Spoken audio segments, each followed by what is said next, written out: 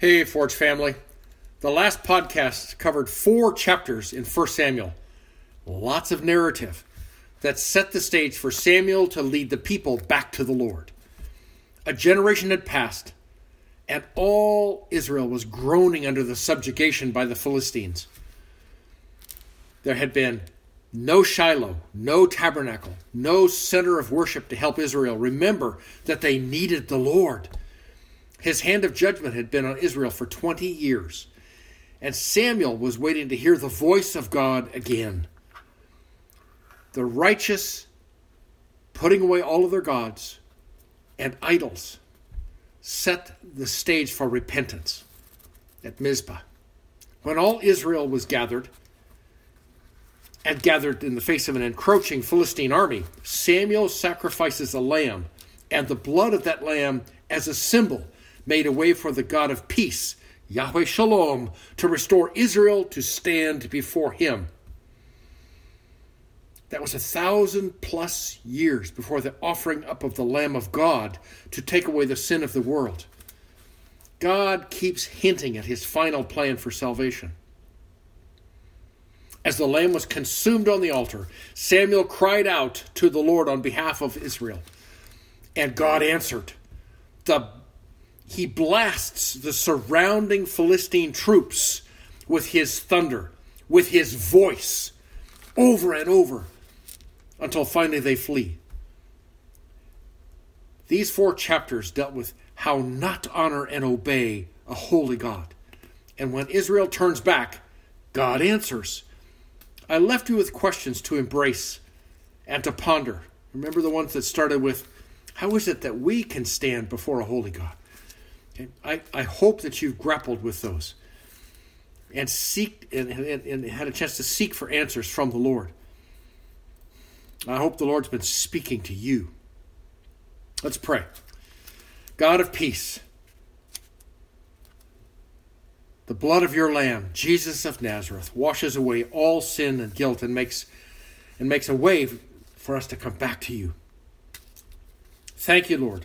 We, like Israel, wander away and embrace the culture. May Holy Spirit among us keep our heart and our face turned to you. All right, Forge. Go assemble your Bibles, your notebooks, coffee cups, and also prepare your heart to plunge into 1 Samuel chapter 8. In verse 1, Samuel chapter 8, it says that it came to pass, Samuel is now old. I just had my 71st birthday, and it's like, how did that happen? That was fast. So it came to pass that Samuel is now old. Remember that he has been set apart as a Nazirite before he was born, and it was to be lifelong.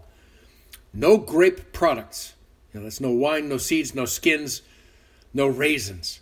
There's to be no contact with anything dead, and no haircuts. So he had a lifetime's worth of a flowing beard and hair, whatever remained, and it was probably all white. Samuel does what the Lord had told Israel to do. In Deuteronomy chapter 6, verses 18 to 20, here's what it says. You can turn there quickly if you want. Deuteronomy 16, 18 to 20. You shall appoint for yourselves judges and officers in all your towns, which the Lord your God is giving you, according to your tribes, and they shall judge the people with righteous judgment. You shall not distort justice. You shall not be partial. You shall not take a bribe, for a bribe blinds the eyes of the wise and perverts the words of the righteous. Justice, and only justice, you shall pursue, that you may live and possess the land which the Lord your God is giving you. So, in accordance with the law, Samuel appoints his sons, Joel and Abijah. That's, Yoel and Abijah. The first name is the Lord is God. And the second son's name is God is my Father. And he appoints them to serve as judges in Beersheba. Okay, that's in southern Israel. All the way in southern Judah, out on the edge of the Negev desert, where the tribes have been coming for 1,400 years because Abraham went and sank wells there. In verse 3, that really states the problem. These sons of Samuel, with a godly father and godly names, did not walk out life as Samuel did. They did not walk before the Lord as godly judges. Instead, they turned away. The Hebrew word is natah, which means to pervert, to distort, to push aside. All of which they did to line their pockets. The text says they went after dishonest gain, they took bribes, and they perverted justice. Consequently, the widows, the poor, and the foreigner got the short end every time, and the righteous ones languished under their twisted judgments. Verse 4 starts with, then. Okay, and it's as a result of this sucking sound in Beersheba that was spreading and influencing all of Israel, the elders of Israel, then the elders of Israel gathered together, and they journeyed up to Ramah to confront Samuel. They didn't come to pray. They didn't come to inquire of the Lord or of Samuel how to deal with perverted justice. Their bitter words are, number one, hey dude, you're old. Number two, your sons do not follow in your ways. Number three, now appoint for us a king to judge us like all the nations. Now Samuel had aged and was no longer circuit riding to judge Israel. He remained in Ramah as prophet of God. Whether Samuel knew of the bent nature of his sons before his appointment to judges, it's never known. But they certainly veered from righteous decisions once money was on the table. Those two overlapping concerns, his age and his sons, rendered the judges in Israel unacceptable to the people. The elders of Israel demanded an appointed king. They're trying to fix a wrong with another wrong. Verse 6 says, Samuel was displeased. Literally, he thought the push to start a monarchy in Israel was evil. So, he prays to the Lord. Let's read verses 7 and 8 and 9 together. It says, and the Lord said to Samuel, listen to the voice of the people in regard to all that they say to you, for they have not rejected you, Samuel, but they have rejected me from being king over them. Like all the deeds which they have done since the day that I brought them up from Egypt, even to this day, in that they have forsaken me and served other gods, so they are doing to you also, Samuel. Now then, listen to their voice. However, you shall solemnly warn them and tell them of the procedure of the king who will reign over them. So twice, Samuel is to listen to the people. And he's ordered to do that, which wraps God's discerned insight into what's really happening into kind of a listening sandwich. You listen, and here's what I'm telling you is actually happening, and then you listen again. The Lord assures Samuel that the people are not rejecting him, but rejecting the Lord. The Hebrew word for reject, it's a bad one. It means abhorred, cast away, cast off, utterly and completely rejected, despised, and disdained. Wow. So God knew their hearts. And so did Samuel. He got it right the first time. It was evil. This was an evil demand. The elders of Israel were pushing God and his prophet into the, quote, utterly and completely rejected category. And they want to end 1,400 years of God's rule over them. The theocracy that has run from Abraham to Samuel. Yahweh and his prophet were being trash canned. But the Lord knew this day was coming when Israel would want a king. Let's read Deuteronomy 17, verses 14 to 20. Okay?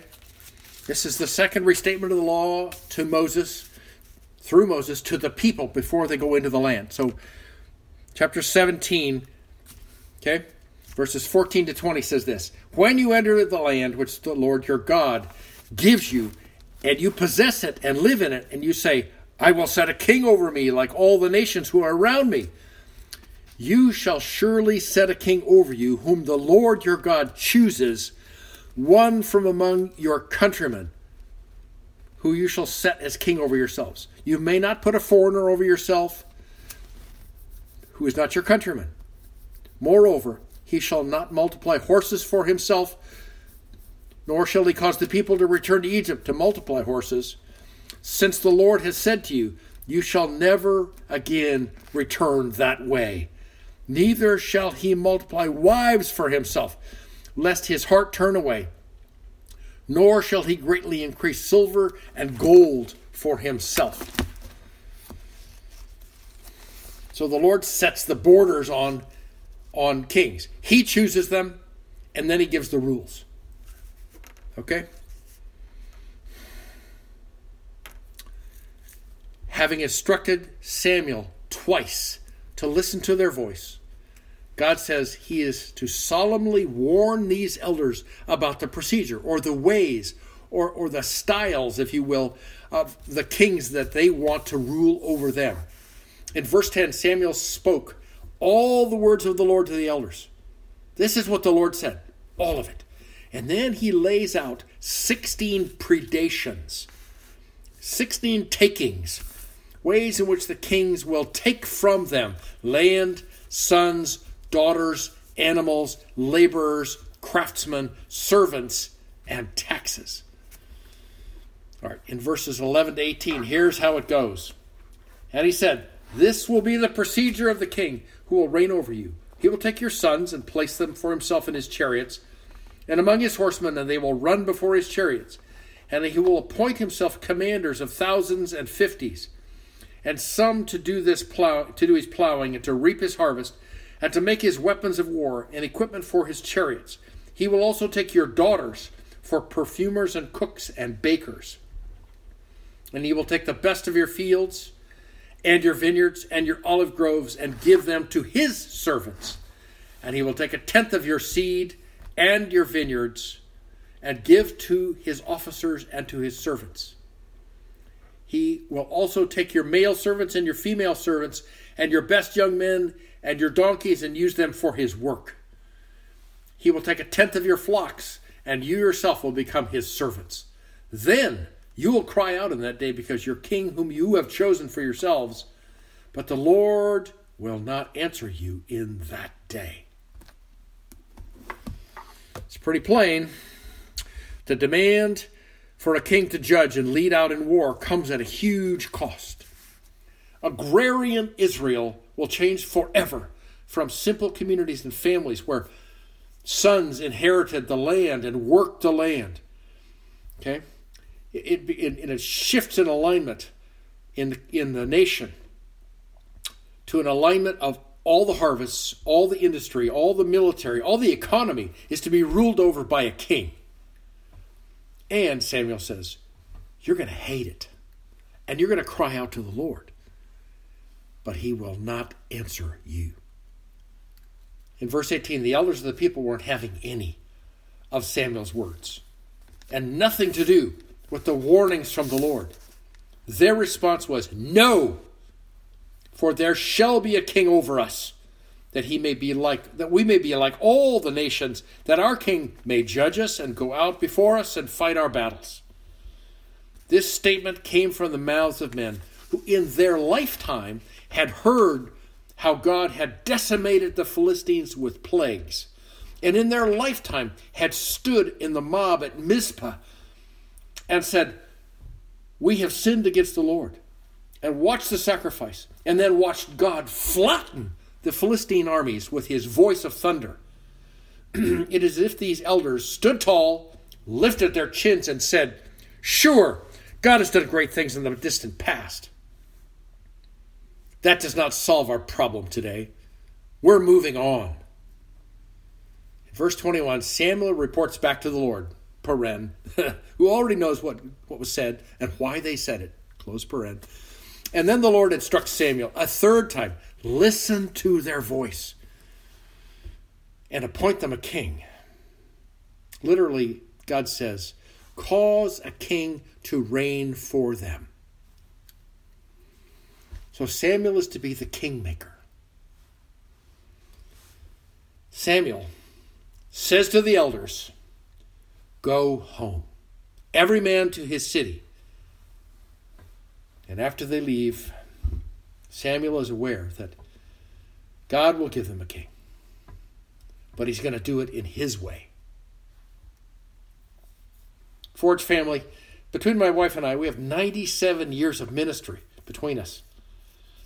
And not often, but like a regular drum beat, we have been sought out by individuals who either want to argue with us about how God has been treating them and are not persuaded by anything that we say and leave in a huff. Or they've come to announce that they have a new moral track to run on. And no, they don't want any more scripture. That's so 1950s. Those have been hard conversations. But in every case, the pushback was a dismissal and a despisal of God and us.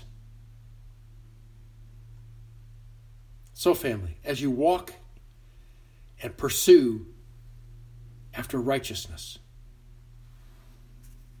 you will experience rejection. Let the Lord heal those wounds. It's not about you, it's about him. And when faced by those who will not be warned, will not listen, you turn to the Lord. His name is on the line, not yours. Lastly, when the temptation comes to fix a wrong in life with another wrong, and I'm sure things pop to mind for you, okay? I mean, the plague of divorce, okay? The plague of abortion, okay? The plague of white-collar crime where money goes missing. The plague of blue-collar crime, of saying, I'm going to punch your lights out because of what you did to me that was bad. Okay, all of it. All of it, okay? Where we try to fix a wrong with a wrong. Press into God. Seek his face and prepare your heart for his answer. Even an answer that's hard to swallow. It's hard to walk out and be obedient to because he knows you. He loves you. And he holds all your tomorrows. Let's pray. Father God, we have not had much pushback yet for our walk of faith. Our words of testimony about God's faithfulness to us, and our Savior, Jesus Christ, whom we serve. Those days may be upon us. For we will not bow down to humanistic education. We will not hold back living as your children in New Canaan. And we will stand in our neighborhoods and communities of those who serve and answer to a higher authority. You, Lord, alone. We want your heart for the people around us who reject you. All right, Forge family. I love you. We'll be together soon. God bless.